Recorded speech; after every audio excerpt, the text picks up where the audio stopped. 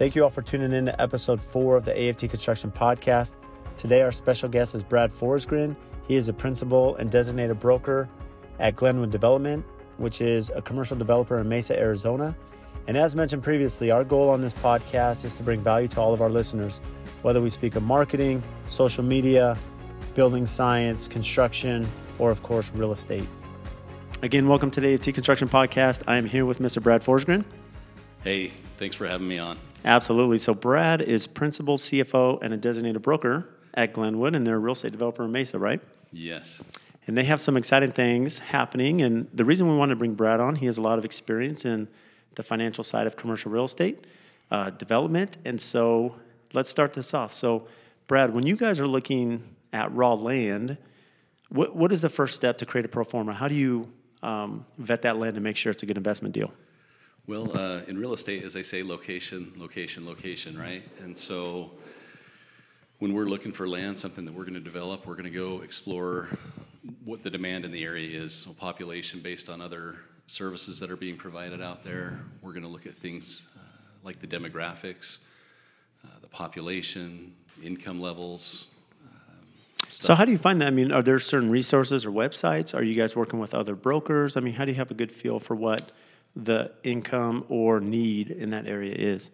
Yeah, there are third-party groups that will track that kind of information, where we can go look at, again, populations and traffic counts and kind of look at an area that is likely to have demand, underserved.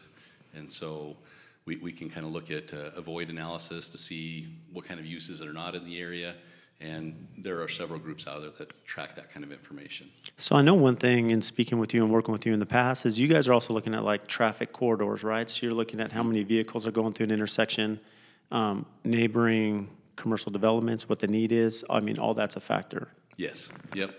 So it's not always population, because sometimes you might have an intersection that's sort of a funnel that pushes a lot of traffic through it, and that's valuable as well.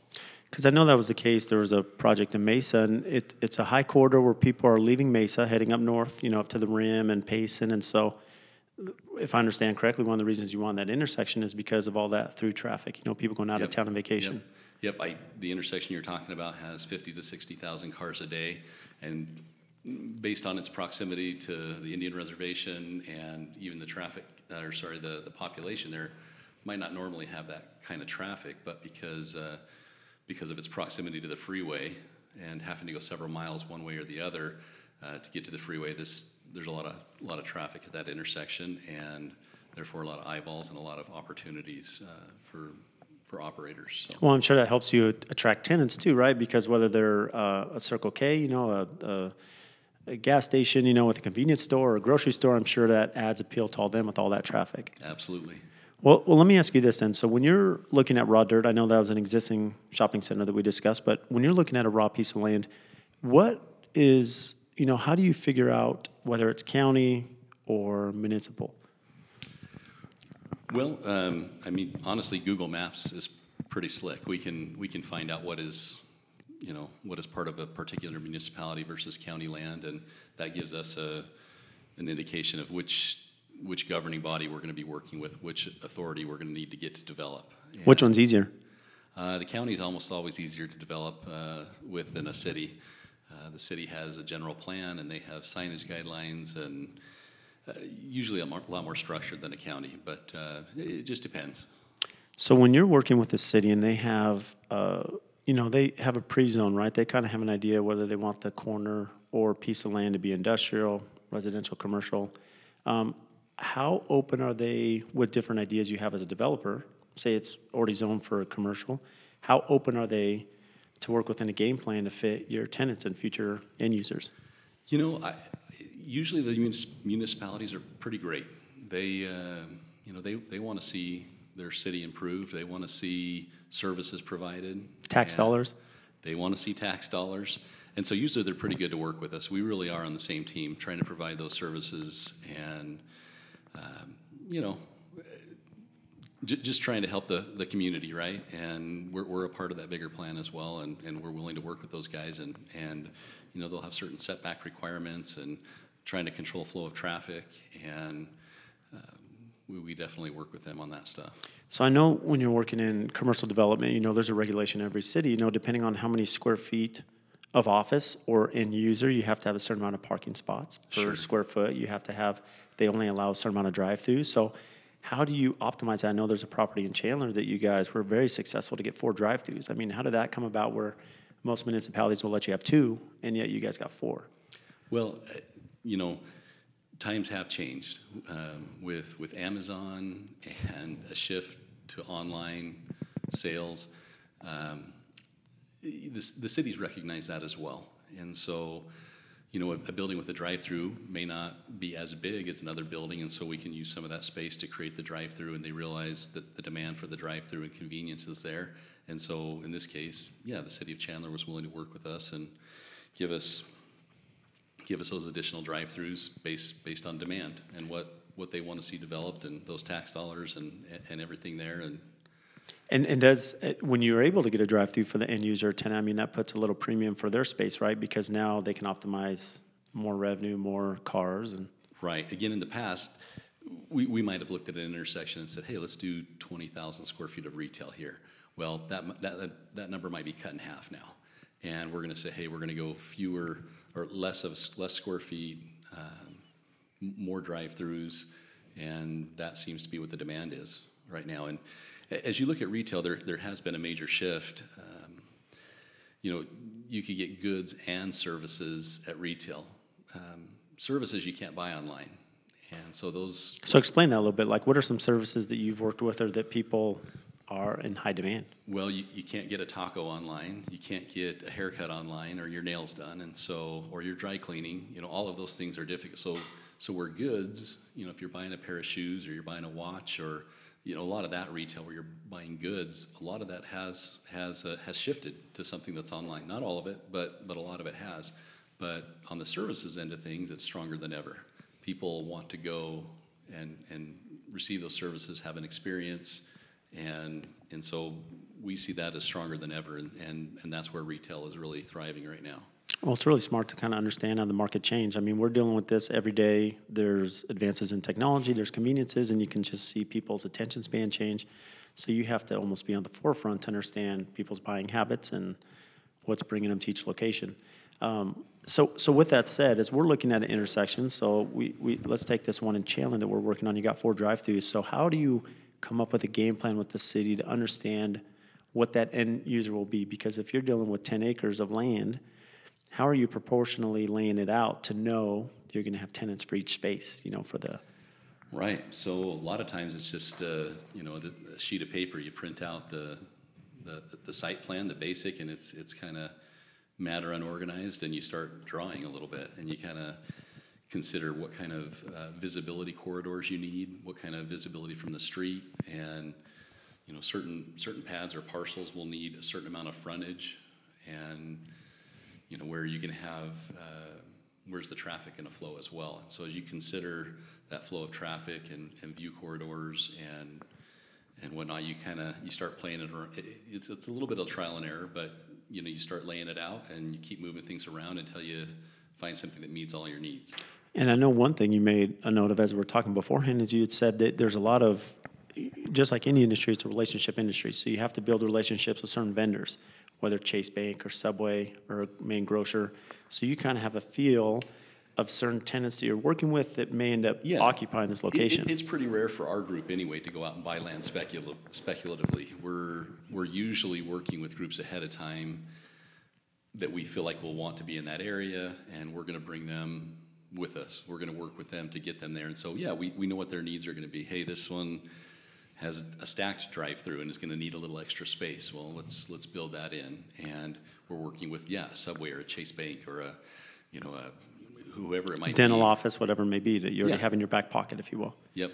So we try to, market these things as early as possible so we can plan that ahead of time. Because you also attend, if I understand, you and your staff, you guys will attend a show in Vegas, right? And at this show is where there's a lot of these big companies that are looking to expand and are looking for certain demographics to build new locations, such as Dollar Tree or Whole Foods. Absolutely. So how are those relationships built at these conferences and at these conventions?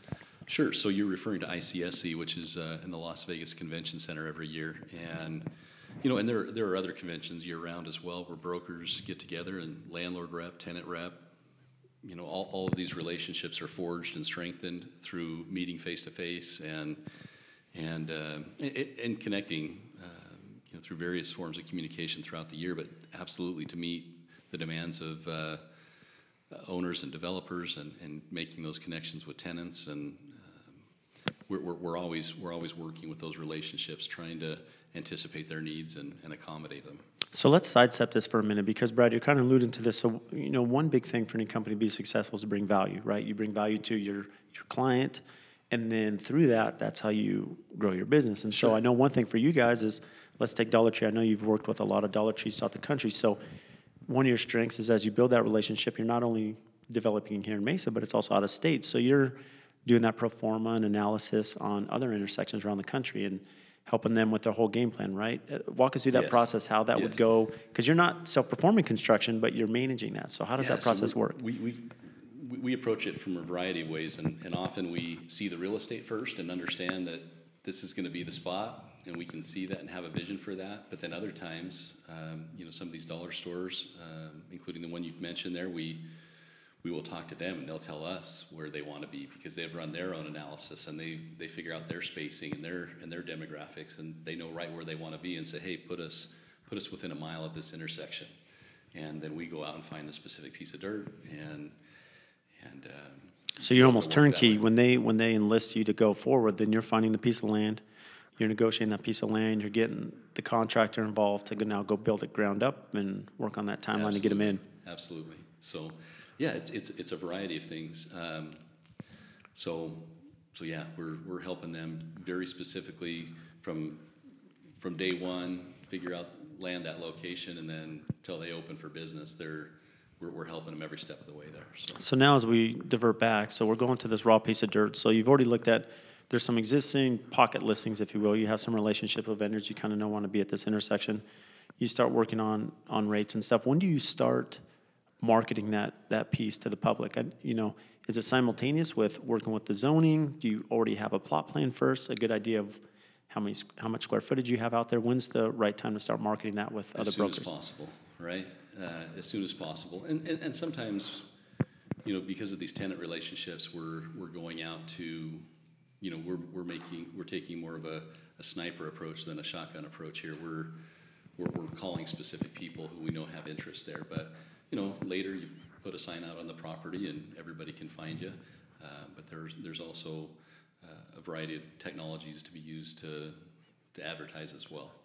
So, and of course the broker network is instrumental in helping us to get the word out also. So you have to build that network, right? You have to have those brokers that you're networking with that are representing certain vendors and certain customers. And each one comes with their own specification. So I know on a raw dirt, when you're putting together a budget of offsites, on-sites for the construction, just getting the pad ready. And then there's options there. You could have a land lease, you can have a pad sale, or you can have developer by owner, right? You own it, and then you're the landlord. So walk us through each one of those. So when a company comes in, what would be a company that would want a land lease, and what would be the advantage for them to have that? Well, every once in a while you get, most often groups that can buy and afford to buy and come in and buy their own land like to buy the land and do their development, but there are some like an In-N-Out, right? Is In-N-Out someone that would come in and buy their own land? And certain companies will say, hey, we only do land purchases and we only build on our own. Now, occasionally you get a landowner who says, well, I'm not gonna sell. I'll only lease. And so then you have kind of a common ground where you find an agreement. And so you can do a ground lease. Maybe it's $80,000 a year, $120,000 a year, and you are only leasing the ground, and then that tenant or end user will come construct everything themselves, and as a landlord, you're just leasing them the land. And how long do those leases typically last for a ground lease? Typically, you'll see ground leases go for about 20 years, and then include some options, maybe 4 or 5 year options on top of that. And the reason with the ground lease, the tenant's going to want to have control of that property for longer, because the improvements they're putting on that property, very expensive. they're expensive, and they revert back to the owner of the land when the ground lease is over. So what they need to do is they need to get their value out of it, right? If they're going to build a new structure, they're going to want to be controlling that thing, or control it for 40 years if they can. So, 20-year initial term, 4 or 5 year options, whatever they built day one, that now they've used it for 40 years, or controlled it for 40 years. So typically, and we'll just use this as an average, so you have a ground lease, let's say, just to make it the math simple, it's $120,000 a year. They're paying you as the developer $10,000 a month, right, to have for that ground lease for a 20-year lease with an option, but they're actually paying for their own vertical construction. That's correct. And so your responsibility as a landlord would to bring in the horizontal tie-in. So you stub into the property, and then they're responsible to take it to wherever their building is. Maybe. That's all negotiable. So they may pay for those improvements, even though they're horizontal. They may pay for them, or it could be the landlord. It's negotiable at that point. So like everything, there's a little push and pull with any real estate negotiation. Sure. So yeah, but you'll see that often on the ground leases where, yes, the owner of the land will come in and stub utilities and make some basic improvements and kind of tee it up as a pad that's ready to go. So same thing. I mean, not with utilities, but if you're looking at the asphalt and parking stripes and dumpster, I mean, sometimes same thing. Sometimes you'll put it as a developer. Sometimes they'll take on their ground lease that portion. Yes, and it kind of depends what's adjacent to it, right? Mm-hmm. So if you've got 6 or 7 different pads that have been site planned, someone has to coordinate it all, right? And so, I mean, if it's just a one-off, then I suppose whoever's developing it could just do everything on their own as is. But where there's, like we discussed in Chandler, where there's 6 or 7 lots or parcels all adjacent to each other, there's got to be coordination. And so in a case like that, absolutely, there are going to be common drives and utilities that come in and takes that coordinated effort from the developer. So then the other option would be a land purchase, right? So you have, even though you own, let's just say 10 acres, there could be a tenant that comes in and says, hey, I want this acre, this pad for myself. Sure. So they could negotiate a certain purchase, and then, let's say it's $500,000, right, for that pad. But now they own that, right? So how do you work that out with the zoning, or is it complicated to piece that part out to a certain end user? No, it can absolutely be sold, but as was mentioned, there's common area often, common drives, easements, utilities. There's stuff that has to be shared, maintained, mm-hmm. and common area, and so CC&Rs will dictate the relationship between adjacent parcel owners, and so it's an agreement ahead of time between parcel owners that everybody agrees to abide ahead of time. And so how does that work? Let's say the budget for the CC&Rs is, let's just say it's $100,000 a year to maintain the property. It's not going to be that much, but if we throw that out there, depending on how much land they own, is that the percentage they put in typically? That's the most common way probably, is a pro rata share of land ownership. Sometimes it can be demand-based if somebody's using trash cans more than others, or more demand on parking than others, and their parcel is larger. It can be based on parking stalls. It can be based on square footage of the building, parcel size. There are a lot of ways to carve it up. But so how do you manage that as a developer? Now you have all these end users, and some may say, hey, my neighbor's using this much, and we're not. I mean, how do you manage all those personalities? Yeah, and most likely it is likely to be a pro rata share. But the thing is, those CC&Rs go in early. So they know what they're getting into. When they come in, they know what they're getting into, and typically there's going to be a manager who takes on that responsibility and gets everybody on the same page. So when you're working on a land sale, are you typically ever involved in the vertical construction, or when they're buying the land, are they typically self-performing construction? So occasionally we'll do a build to suit. They come in and we may do the vertical construction, the building. We may do it turnkey. We may help them get all fixturized and put all the tenant improvements in it and hand it to them ready to operate. And in that case, I mean, we took on the role of developer, but we're not landlord. And we charge a fee for those services, but we can absolutely allow somebody to own it at the end of the day, and they can own everything, and it's theirs. So that's when you're acting almost as a consultant or owner's rep, Sure. Project manager, whatever the term may be, and you're managing the contractor to help them get to that end goal, so they're not dealing with that headache. Absolutely. And again, you're bringing value, right? That's how you build Sure, that relationship. sure. So now let's talk about the third portion that would go into raw land development, and that's where it's owner, right? So you actually are going to keep the pad, and you're going to manage the construction vertical in-house, and then you're going to find tenants for each suite. Sure. So, and that could be single tenant, very similar to the build to suit where, hey, instead of them owning it, we just keep it. We made it turnkey. We built it out for them. It may be single tenant, and there are tenant in a single tenant building, or there's multi-tenant buildings, and you're going to get a variety of tenants in a single building. So then when you're working with those tenants, you hear the term in the industry, gray shell, white shell. So what's the difference? What would the user, if I'm renting or looking at leasing from a building that you are developing, and I'm going to be renting one of the suites, what does that mean for me if you're going to provide me a gray shell or white shell? So gray shell simply is unfinished. Vanilla shell or white shell. So going back to gray though, are there minimums? I mean, we know that the exterior structure will be in. Do you have to have mechanical in, an AC? Do you have to have a working bathroom, or is it a straight? Gray shell would be considered bare bones. Okay. You may not even have a slab. No Might plumbing. just be dirt. Because you don't know what the user will do. Even with a shell building, you may have dirt inside the building. Just because you don't know where the plumbing's going in the drains, and if it's a restaurant or bathrooms, yeah. Absolutely. And it's a pretty generic term, gray shell. So could you have an in-between? Sure. But gray shell is essentially unfinished. And vanilla shell, in contrast, you're going to have drywall taped, ready for paint. You're going to likely have flooring in, plumbing in. Operating bathroom, HVAC that's in. And you'll have your drops, your roof curbs, you'll have your duct detectors. It's nearly ready. You can put your finishing touches, your branding, all that kind of stuff on it, but vanilla shell, again, generically is nearly finished. So what do you prefer? If you're doing your own building, I've seen a lot where you come into a tenant space and you'll know, like the back 30 feet, let's say, there's no concrete. It's installed in the front because typically that's where the patrons are, especially in a restaurant, and in the back is where you have to put the bathrooms, you have to put the FF&E and equipment. So Would you prefer to provide a tenant? Is it easier to have all dirt, no concrete, or do you prefer to have at least a patch out for them to do their own undergrounds? Yeah, I think it's most simple to have some dirt there in the back where they can be creative and not have to saw cut. Right. Yeah. Right.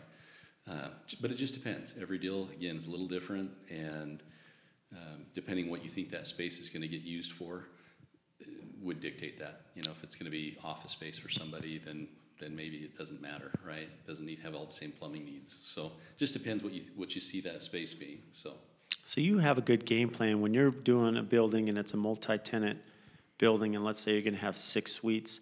You try to have a good idea whether it's going to be a realtor office, accounting office, or restaurant, Starbucks. Yeah, you have to be able to anticipate a little bit what it's going to be, based on the parking that you have or based on what the city's going to allow. Not all 6 spaces are going to be restaurants, right? And so some of those are going to be, a haircutting salon or an office that sells insurance or dry cleaner or nail salon or something like that. And so yeah, you kind of get a feel, and you might put a building together that has some default sized suites, maybe in 1,200 square foot blocks. And so, you might find a tenant that comes in at 2,400 square feet, or maybe there's one at 12. And then you have to be flexible, because then you find out, hey, somebody needs exactly 3,000 square feet, and you have to understand what that leaves you with in the building, and is that a usable space? Because if it isn't, then you need to rework what you're thinking. So. And how does it work? Most, I think, industry standard is roughly $45 a square foot, right? As a tenant comes in, is that industry standard? Is it $35? What are you seeing right now in the current market? You know what? I'm going to say it depends. 45 in my mind might be what it would really cost to get somebody in and up and running. As a landlord, would we be willing to contribute 100% of that and make it turnkey and open that tenant for business?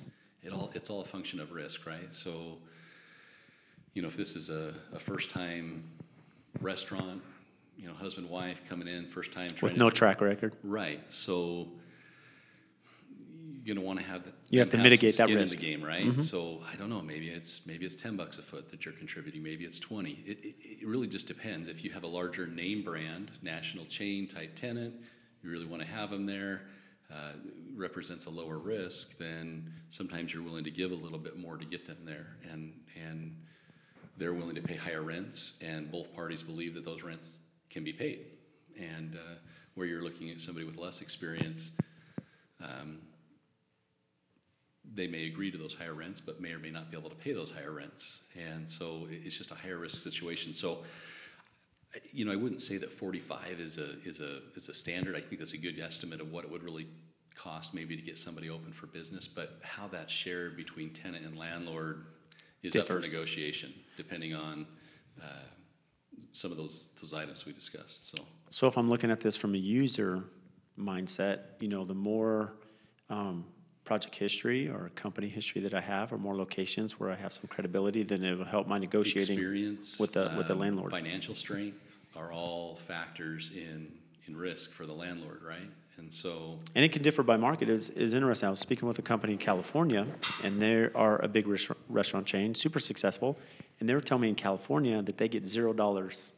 They have yet to have one project where they got $1 from the landlord, which surprised me. And so I don't know if that's just market, because in Arizona that's not the case. Yeah, it does vary, and and some tenants actually pride themselves on not taking an allowance from a landlord. Wouldn't it be advantageous, or does that affect how they negotiate their lease rates? It does, absolutely it does. So, yeah, I mean, you want to pay $30 per square foot with a $20 allowance, or I could give you no allowance and charge you $26 per square foot. So, clearly, do you need some free rent for a period to kind of get open and ramp up your revenues? And if you're looking for free rent, then maybe it's less than tenant improvement allowances. So there's give and take everywhere there, and absolutely a tenant that has the strength to come in and say, hey, I'll put all my own improvements in. That's pretty low risk. They're going to come spend $80,000, $100,000 in tenant improvements to improve that suite they're in. They're pretty low risk, right, to not pay rent. And so in most cases, I'm willing to take less rent.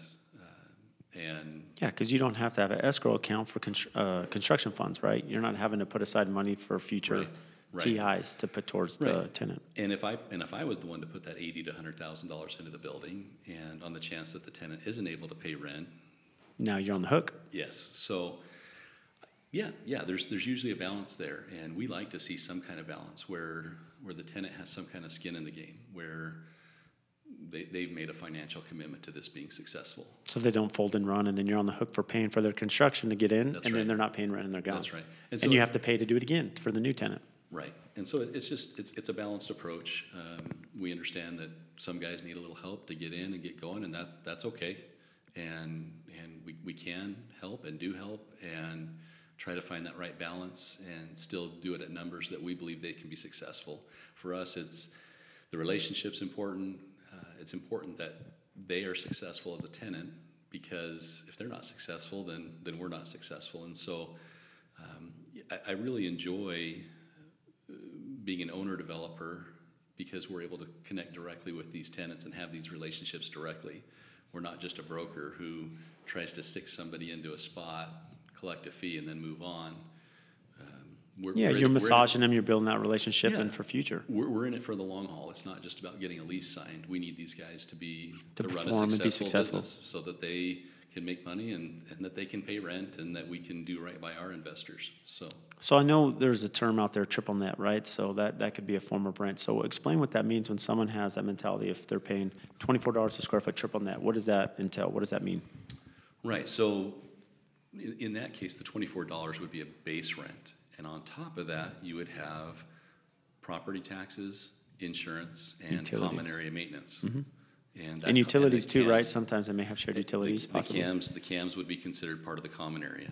And so, it's interesting as you differentiate between an office lease versus a retail lease. Many office leases are what's considered a gross lease, and it's just a flat number. So define that, a gross lease.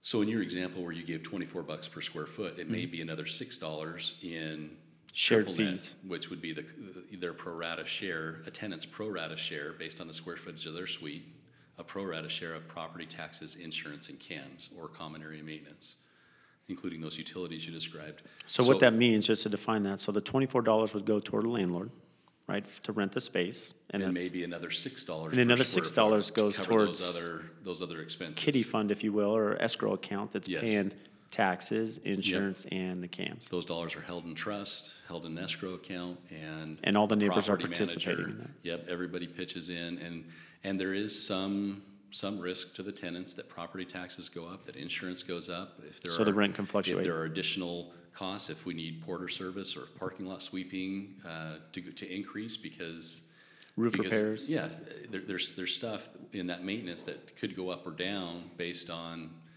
how busy the center is and the needs of the center. Whereas a gross lease, you could just say, hey, it's $30 a square foot. And you would say, well, one was 24 plus 6, that's 30. Well, a gross lease at 30 is capped, though.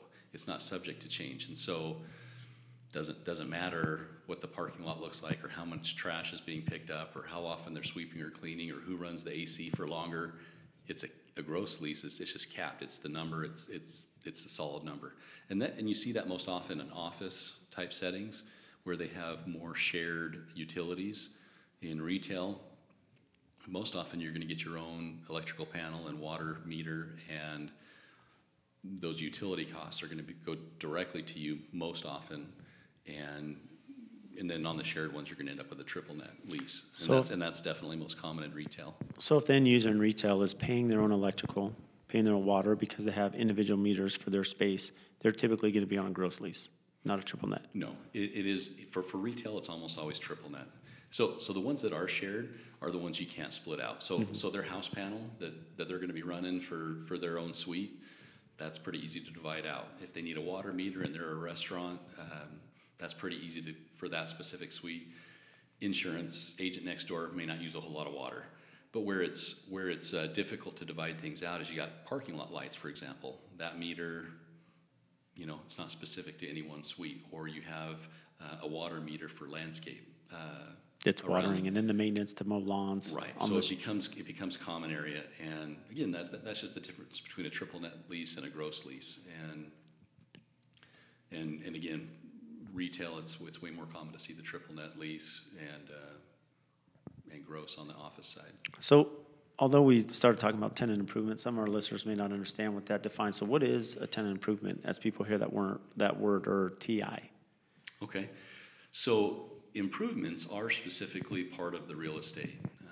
When you put equipment or furniture, that kind of stuff inside a suite that's personal property, that's not considered part of the improvement. But stuff that it is fixed, fixtures, walls, flooring, anything that's attached but makes it their suite or their business, or all those improvements beyond the shell on the inside are those tenant improvements. And you could, some tenant improvements would be changed if someone vacated a suite and somebody new came in, they may change the tenant improvements to meet their needs. And so improvements are those real estate improvements, but they're tenant specific. So again, somebody going into a particular suite is going to have it set up to look and feel a certain way and function in a certain way specific to them. And so those are the tenant improvements. And again, as we mentioned, so with those tenant improvements, there are costs involved, and you'll negotiate those costs depending on, their credit and their history. So what are you seeing in the market? Does the market dictate what your responsibility is as a landlord? Because as the market's healthy, is it more a landlord market? Is it more of a lease market? How does that change your negotiation? Favor the landlord or the tenant right now? That's tough to say. It is supply and demand, right? Basic economics, and tenants who can pay rent and have a national brand and who are seen as low risk have a pretty good position to be in right now.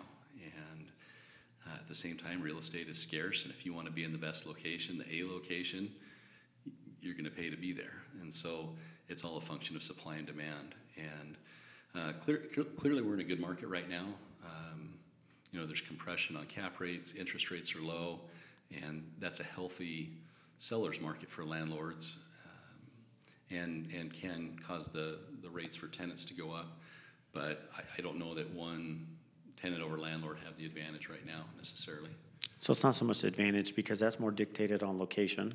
right? Or Location, value, how new or- the space is, how modern it is. Yeah, from a landlord's perspective, and then from the tenant's perspective is, how many locations do you have? What kind of experience do you have? How strong are you financially? And so it just becomes the mix of those things that will, the supply and demand in those areas that will dictate. So before getting into cap rates, you hear the term Class A space. So what is that like? How do you define, the classification of each space that does add value? It adds strength as a landlord, right, as you're finding tenants. What dictates that? Who evaluates that? Yeah, I don't, it really is just Is that just a term that marketers are using to try to inflate the value? It's probably more of a generic term. An A location would be that's in high demand with good demographics. Again, high population, high incomes, high education, lots of traffic. And so with those kind of demographics, and location and visibility, you're going to be able to, in theory, conduct better business, right? And so, you can get into different product types, and they can also do it based on property condition. If it's a new property and well built and set up pretty nice, then you can describe that property as an A type as well. But I don't know that there's a hard, fast line. So how does it affect your game planning when you go into the city and they're telling you, maybe you're budgeting, 2 main signage locations, right? And the city comes and says, well, you need to do 4.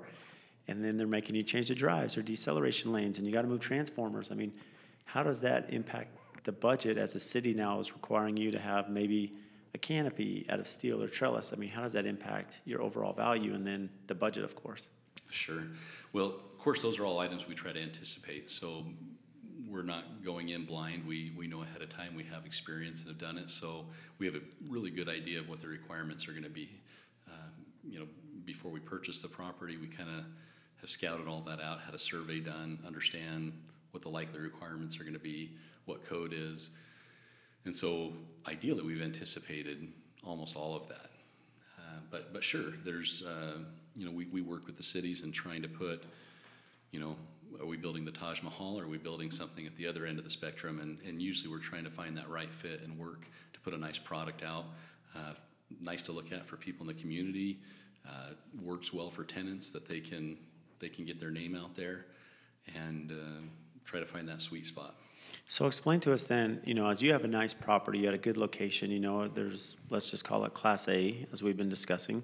There's the term cap rate, which really affects the value. So what is the cap rate? How could we explain that for the listeners? Well, the cap rate, or the capitalization rate, is it doesn't really dictate pricing. It's really a way to measure the value, one property compared to another. So cap rate, it's not like some index that that is a percentage that you go look up somewhere that dictates the price. It really is a tool to measure one property against another. When you do property valuations on the residential side, or other property types for that matter, you're looking at, well, what's the cost to build it? Or what does a comparable property look like price-wise? In residential, you see the comparable property all the time. What's the property go down the street for? Well, in commercial real estate, whether it's office or industrial or retail, which we spend most of our time in, you're really looking at cash flow off of the property. So a property that produces $100,000 per year in cash flow, if it were to sell at a 10 cap, it would be a $1 million property in value. But you could take another property, let's say that it produced $1 million a year and sold for $10 million. Those two properties would both be 10 caps. And it's a way to compare that, somebody paid a certain price for a property, and their cash on cash return would be equal to the cash rate, or the cap rate. So again, in those couple examples there, pay $10 million for a property, get a $1 million cash flow from it every year, it's a 10 cap. So explain the difference, though, like if you have a 7 cap, okay, as that goes down. So what's interesting, if you have this property that's a $10 million property, but it's going to kick off this $1 million a year. Well, somebody came in and bid a 10 cap and offered the $10 million. Well, if an investor comes in and says, I'm willing to accept less than a 10 cap for I'm willing to accept it less than a 10% return on my money. One investor might come in and say, I'm willing to only accept a 9% return on my money. And then another guy comes and says, I'm willing to only go 8% on my money. And finally a guy comes in and says, you know what, this is such a great property and such low risk, I'm willing to only make a 7% return on my money, right? And so then what you do is in this case, but the $1 million is the constant, right? The $1 million, the cash that comes out to the investor is the constant. So that what was maybe perceived as a $10 million property would go 11, 12, 13, 14 plus million. As that cap rate lowers, the purchase price increases. And so they pay more for the property. Cash flow of $1 million is the same, but their cash on cash return is now only 7% instead of maybe what the first guy bid at 10%. So as the cap comes down, 7, 4, it increases that value. Yeah, and so again, to add more context here, you might have a multi-tenant building, 5 or 6 different tenants in it, and let's say all of them are first-time business operators, not a lot of experience, not a lot of financial strength, and it's kind of in an obscure location. Someone might say, hey, I guess I'll pay you 10%, or 10 cap, 11 cap, because it's fairly high risk, right? Obscure location, tenants aren't as strong, not as experienced, and on the flip side of that, you could go buy a McDonald's or a Dutch Bros or Starbucks, and those cap rates would be much lower. They might be like a 4 cap instead of a 10 cap, and that just means that the investor it's less of a risk. Less of a risk, and so they say, hey, I'm willing to only accept I only need a 4% return on my money. I get it. I'm bidding against other guys here, and I'm willing to take 4% return on my money, but I know it's going to be 4%. I'm not really risking tenants not paying rent.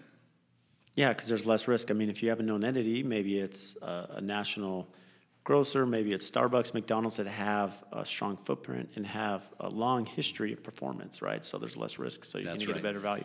That's right. And so again, this becomes a tool to compare properties of all sizes and types. And again, we're not looking at sales comps or construction costs. We're looking at cap rates, and that allows us to compare properties of different size, properties of different operating income, different cash flow coming out of them, but it's a way to compare. You could have office or retail. You could have $1 million coming out or $100,000 coming out of the property in cash flow, but it's a way to compare property to property. What kind of return is it generating cash on cash to the investor? And so you could look at a portfolio that's mostly made up of lower cap rate properties, and that would be perceived as low risk, and higher cap rate properties would be more risk, but better returns. It's a great explanation. So going back to that, when you look at, if you're looking at purchasing an existing shopping center, are you looking at, how many, the percent of occupancy? Are you looking at how long the leases are under contract? Because I know you purchased a project recently where the main tenant only had a year left, and so there's some risk involved. So how does that affect your negotiation in the purchase of that piece of property? Sure. So sometimes, the cap rate's not always going to hold true if there's some vacancy there. And so there is a market segment that you would call value add, where you're looking at a particular property that has more vacancy, and so you're running your analysis on what could be, right, if you were to lease it up.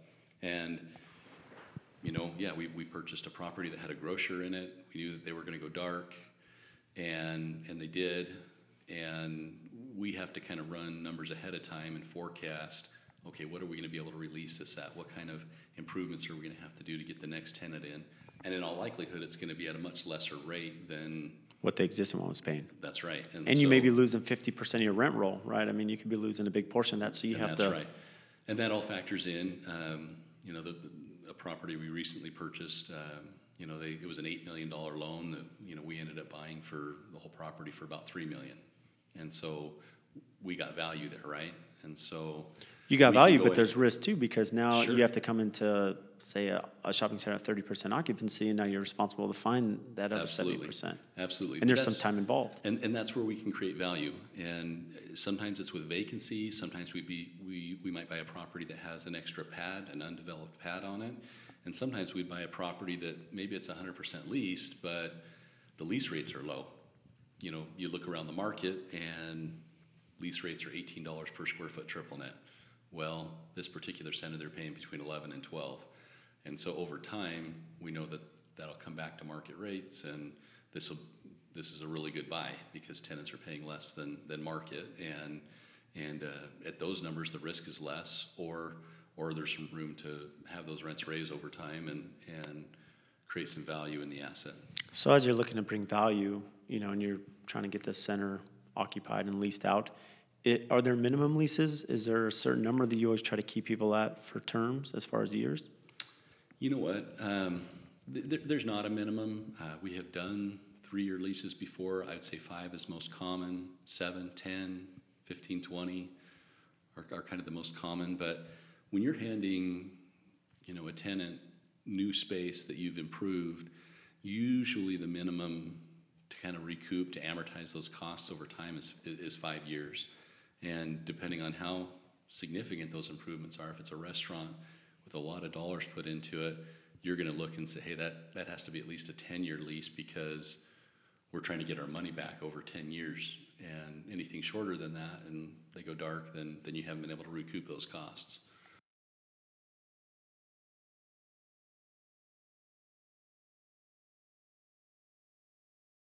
So how did you get involved in commercial real estate? I mean, was that a passion from a young age, or how did you fall into this? Well, I was in high school. I wanted to be a financial planner, and then when I got into college, I jumped into Arizona State University's accounting program, and loved accounting, loved the concept of understanding balance sheets and income statements, and really wanted to understand the nuts and bolts of business. But I never really wanted to be a CPA.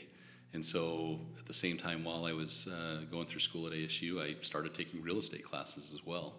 And anyway, eventually I attended a business forum at ASU and ran into my what is now my current business partner. And he and I spoke then, and he had created this successful company, and we've worked together now for about 18 years, and wow. We've got a great team here together. But again, for me, it was about creating something, creating value for me and my family, for my partners, for the investors, and to be able to work with the community and work with other entrepreneurs and help them to see their dreams through. There's some things that are repetitive and predictable, and I like that part of it because then we have a plan, right? But I really like the part of helping others to achieve their goals, and in that there's tremendous variety. And it's just really great to work with those groups and to see them have their dreams fulfilled there. Well, it's interesting. I think there's a lot of similarities. People ask, well, why are you in construction? Like, what's the purpose there? And we really enjoy that process. You see something being built. You see, you can drive by there and see that project, whether commercial, residential, finished, and see people happy in their home or at their commercial restaurant or space. And I'm sure it's similar for you in real estate. I mean, as you're developing shopping centers or bringing life to new ones that were once vacated, then now you can see the fruits of those labors. Absolutely. Well, that's awesome. Well, Brad, I know that you guys fly under the radar, so you guys are pretty quiet here at Glenwood. So where can our listeners find you? Glenwood.com. Great. And what about you individually? I think you're on LinkedIn. Yeah. Not on the forefront of social media, but the reason we brought you on is, Glenwood is an extremely successful company here in Mesa. You guys provide a lot of value to the community, have a great network of brokers and tenants, and I know we've crossed paths on many projects over the years, and it's been an honor working with you guys. Well, hey, we've enjoyed working with you as well, Brad, and AFT and the whole team there, so thank you. Yeah, thanks for joining us today. Appreciate it, Brad. Thanks. Thank you all for tuning in to episode 4 of the AFT Construction Podcast. We're super excited to speak with Brad Forsgren about commercial development and real estate, and stay tuned for next week on episode 5 as we discuss sales. We're going to bring on Kirk Linehan, who's worked for FootJoy, Travis Matthews, and Ping, and is now a top broker in Scottsdale, Arizona.